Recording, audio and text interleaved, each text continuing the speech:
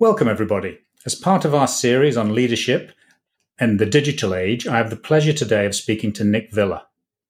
Nick is the Senior Vice President of Strategic Growth for MasterCard and also the global leader of their Government Center of Excellence. In this role, he is focused on the intersection of digital infrastructure with economic development and sustainability. A corporate entrepreneur at heart, Nick's main focus is developing executable strategies that help leading public sector organizations across the world. Here, he has a specific focus on government infrastructure, sustainability, public finance, economic development, and tourism. Prior to MasterCard, Nick worked at IBM as Vice President and Executive Partner at IBM's Global Business Services Unit. Here, he worked with leading government agencies to develop digital platform-focused urban innovation strategies. He also built and led IBM's Internet of Things business in Europe. Prior to IBM, Nick worked for Cisco Systems for almost 20 years. He was a key architect in incubating the global digital consulting group, and he also helped Cisco take its first step into the smart cities market. Here, he ultimately grew and built an initiative where he partnered with then Chairman and CEO John Chambers to develop multi-year digital partnership programs with French, UK, German, and Italian prime ministers. Nick's a board member of the Internet of Things Global Solutions Forum, an executive member of the board at the World Economic Forum's Future of Urbanization, and co-founder of the City of Barcelona City Protocols and Metropolis Partnership. Welcome, Nick, and thank you for joining our podcast. Thank you for inviting me, Matthew. Very nice to talk to you. So, early in your career, we're talking about leadership, but when you started, look back to those halcyon days, straight out of university. What were your goals, and what did you want to do with your life? So that's a very, very omnicomprehensive question, because this really speaks about myself. So I come from a small village close to Milan in Italy.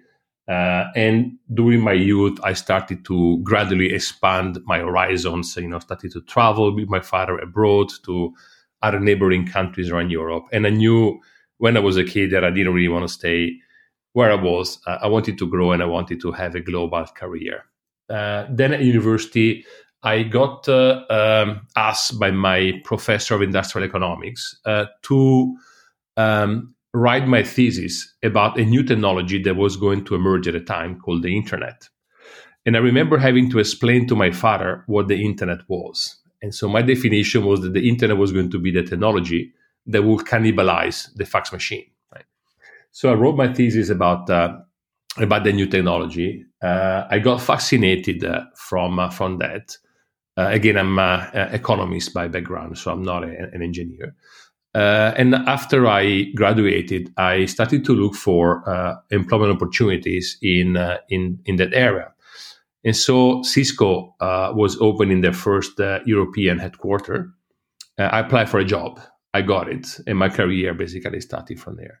So I've always wanted to be internationally oriented, always an entrepreneur at heart. I had my first business when I was 18. There was a shoe shop on Lake Como, where I come from. And so basically I've been moving ahead and moving forward since then. Wow. I mean, so a shoe shop on Lake Como, that must have been an intersection with the rich and famous, never mind technology.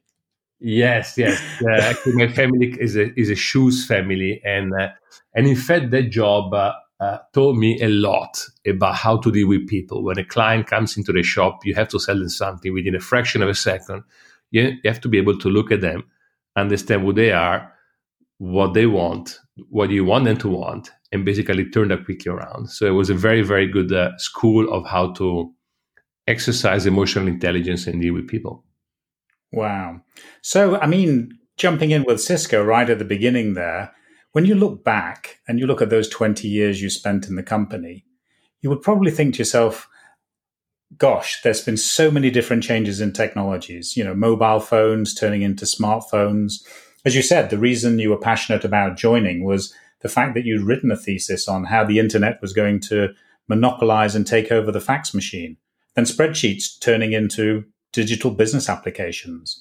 So looking back at that time in your life, can you give the listeners some views on the impacts that these technology changes had at the time, and then how it's matured over time?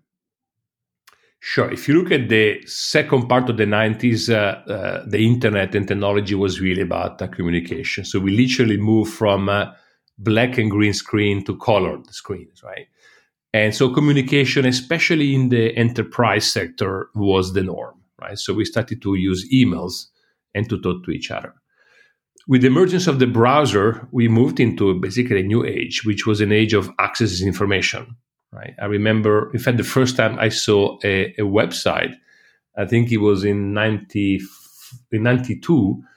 And what you could see there were the results of the European Soccer World Cup in real time. And I remember I felt completely excited that I could basically see on a website, on a screen of a computer, basically a football score.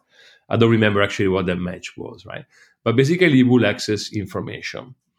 The big change, however, came between 2000 and 2010 when the internet got democratized. And so consumers started to use it to access information, but also to communicate in two ways. Social media became basically a new phenomenon. And the internet went from being an enterprise, let's say, use application, into becoming something that touches the life of everybody and of the people. Towards the end of the 2000 years, we started to look into the IoT phenomenon. So not only people will talk to each other, an organization will talk to each other, but the things started to communicate through the same protocol and same infrastructure, which gave birth of new technologies and new phenomena like artificial intelligence, smart cities, and the likes of that. So we've gone a long journey. The internet has democratized even more. It has connected many more people, not only in developed, but also in developing economies. And now basically is the de facto technology standard on how we communicate and interoperate on a global basis. So, I mean, that's a lot of change over time. But I think one of the common threads throughout this is that you've been also leading people and leading organizations. And really, that's really a lot about motivating people and getting people to do things and getting people really to go the same way, the same day, as they say.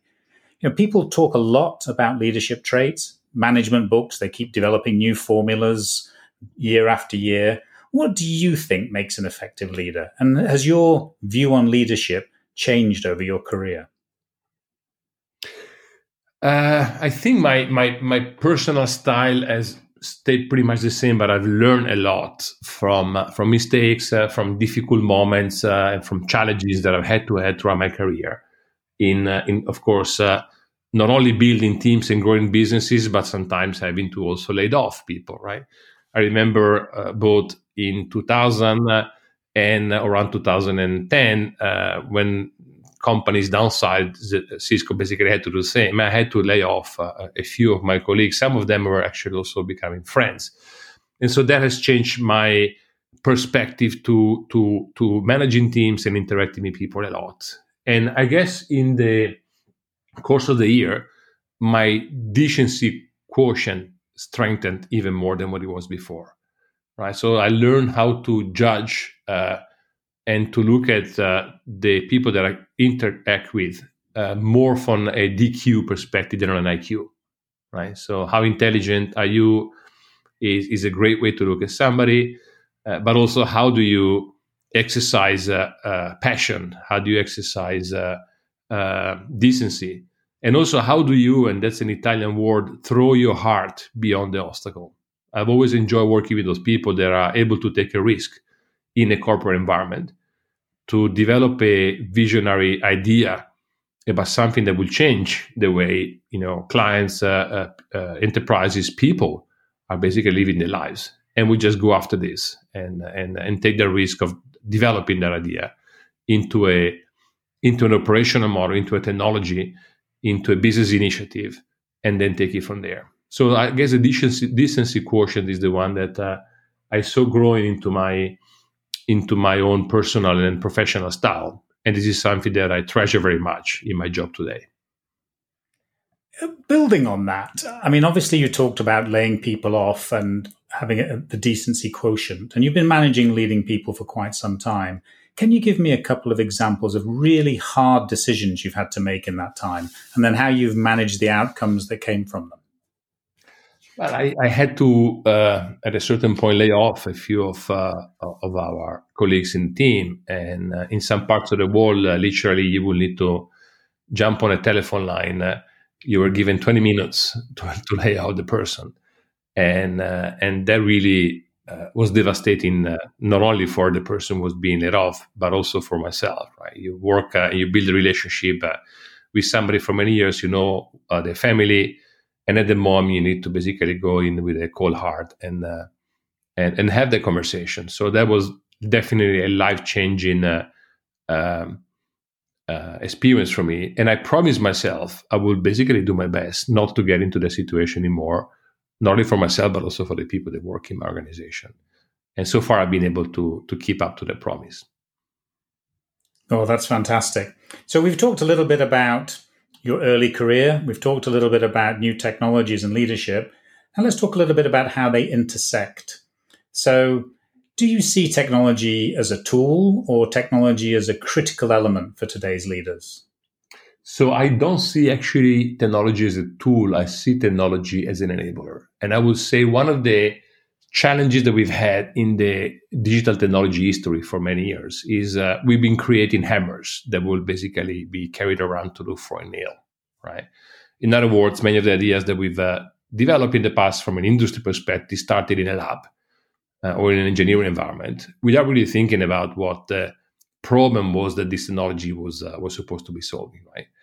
I have to say, over the last few years, many things have changed with the emergence of design thinking, of user experiences. We've been able to understand a bit more, first of all, what the usage is of whatever technology that would need to be created as a consequence. We also have learned how to really apply technology, not only in developed economies and environments, but also in developing ones. And I will argue, basically, the time has come for us to be able to apply technology at the bottom of the pyramid in many markets around the world and use it to further modernize, digitize, and democratize some of the societies that are actually big users and absorbers of new technology right now. I see. So looking at that sort of technology when it's being used, I mean, it has many critics, of course, technology. Some would say it can overpower discussions. And like you said, sometimes engineers walk around with a hammer looking for a nail. Technology also has a distraction factor. You know, you've probably sat in meetings many times and looked at the people you were talking to, checking their mobile phones. What is your view of how technology can be distracting in the workplace? I mean, it can be distracting in the sense of, always keeping you on, right? And it can also be destructive in the sense of trying to solve solutions that are really not there. We also have a challenge, I think, today with the acceleration of technology in our lives, in our society. Right? It's like if you were to take a train or step on a roller coaster. If you step on a roller coaster, you will basically get dizzy when you get out of it, right? Because of the acceleration. So technology has accelerated so far that many of the people and the users, not only the elderly people, but also some of the millennials, are starting to basically get in a need to switch off, right? And one of the things that actually I'm missing in a lockdown situation right now is being on a plane for like 8-9 hours, flying, for example, from Amsterdam to New York, and having time to switch off from connectivity, from information, and from the rest of the world, and actually think. So technology has improved greatly our lives, but it also has contributed to an information overflow that sometimes basically makes us very dizzy, very tired, and that's not allowed us to stop, take a step back and think.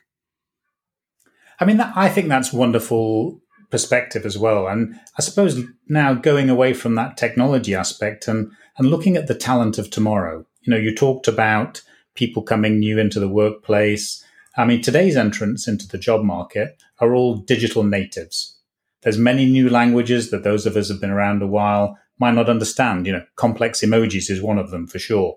But what do you look for in new entrants in managerial positions or those people who perhaps fresh out of school and promoted into leadership?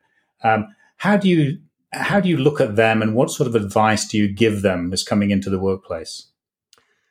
So one of the privileges that I have is to work with a very young, diverse, and talented team at MasterCard. And the first thing that I'm doing, I'm actually learning a lot from them.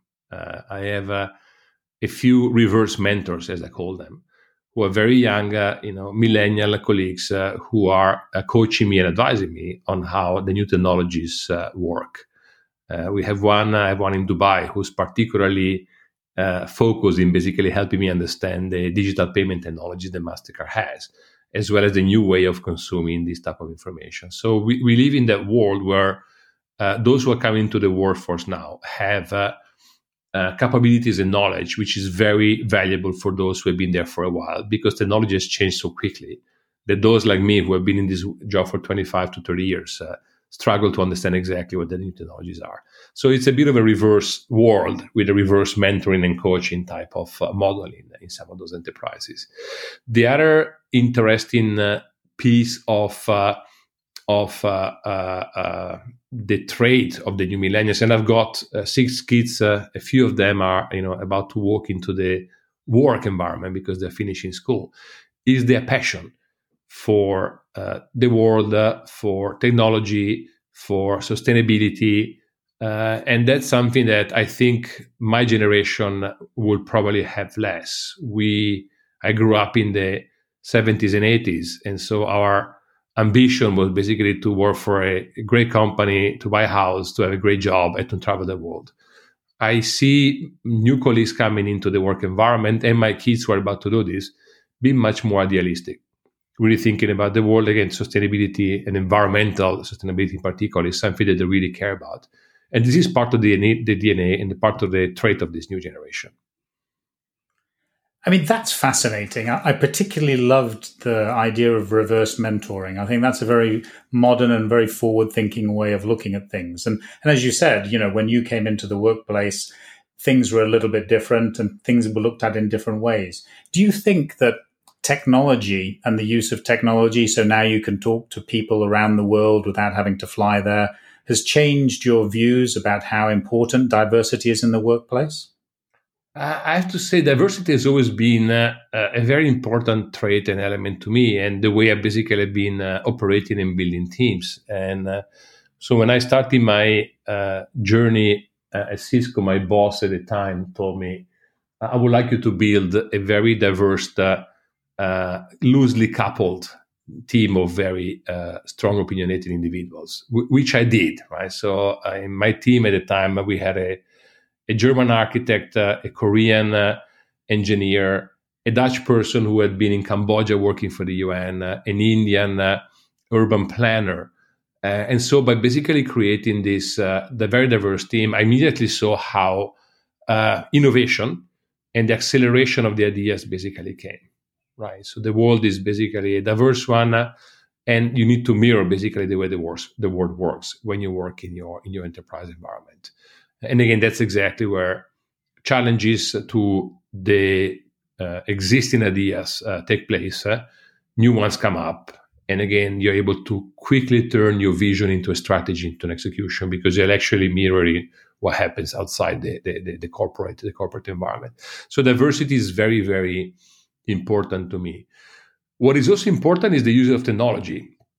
Especially now accelerated by COVID-19, right? So I would argue that we have been trying to stimulate smart working for the last 20 years.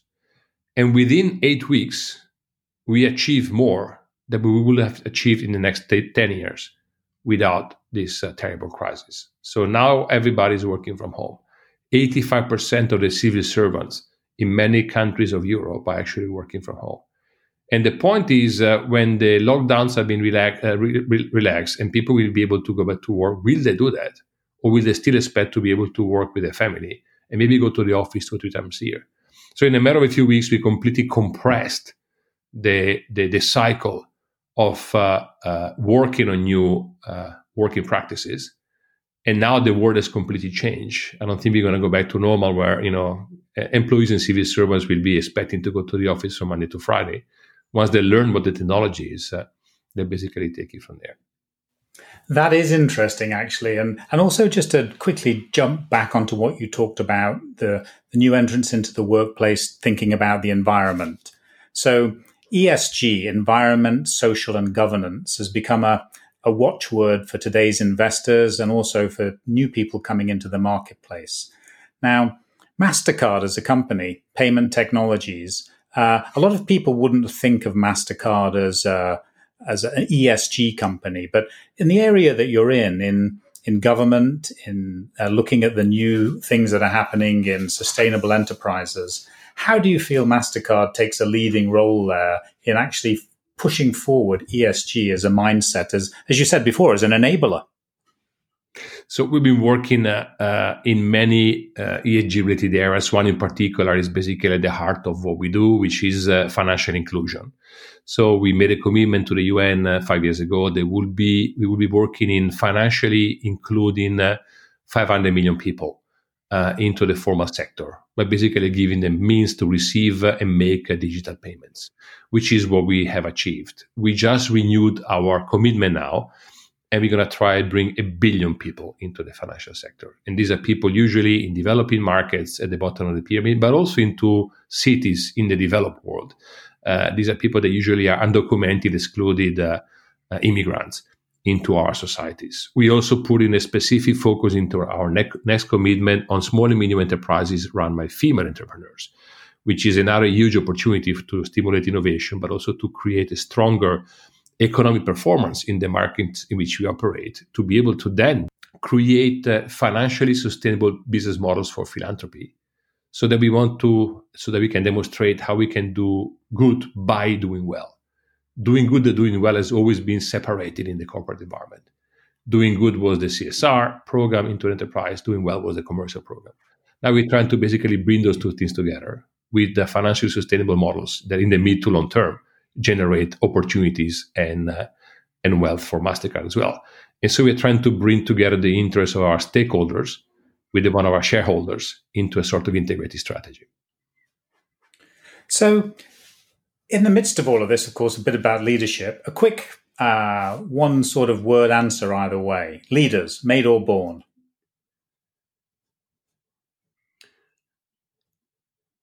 Capable of flying 30,000 feet with their feet on the ground, right? So being able to turn vision into strategy, into execution, and people with a big heart and a emotional intelligence and a decency quotient, which is very high. That's my definition.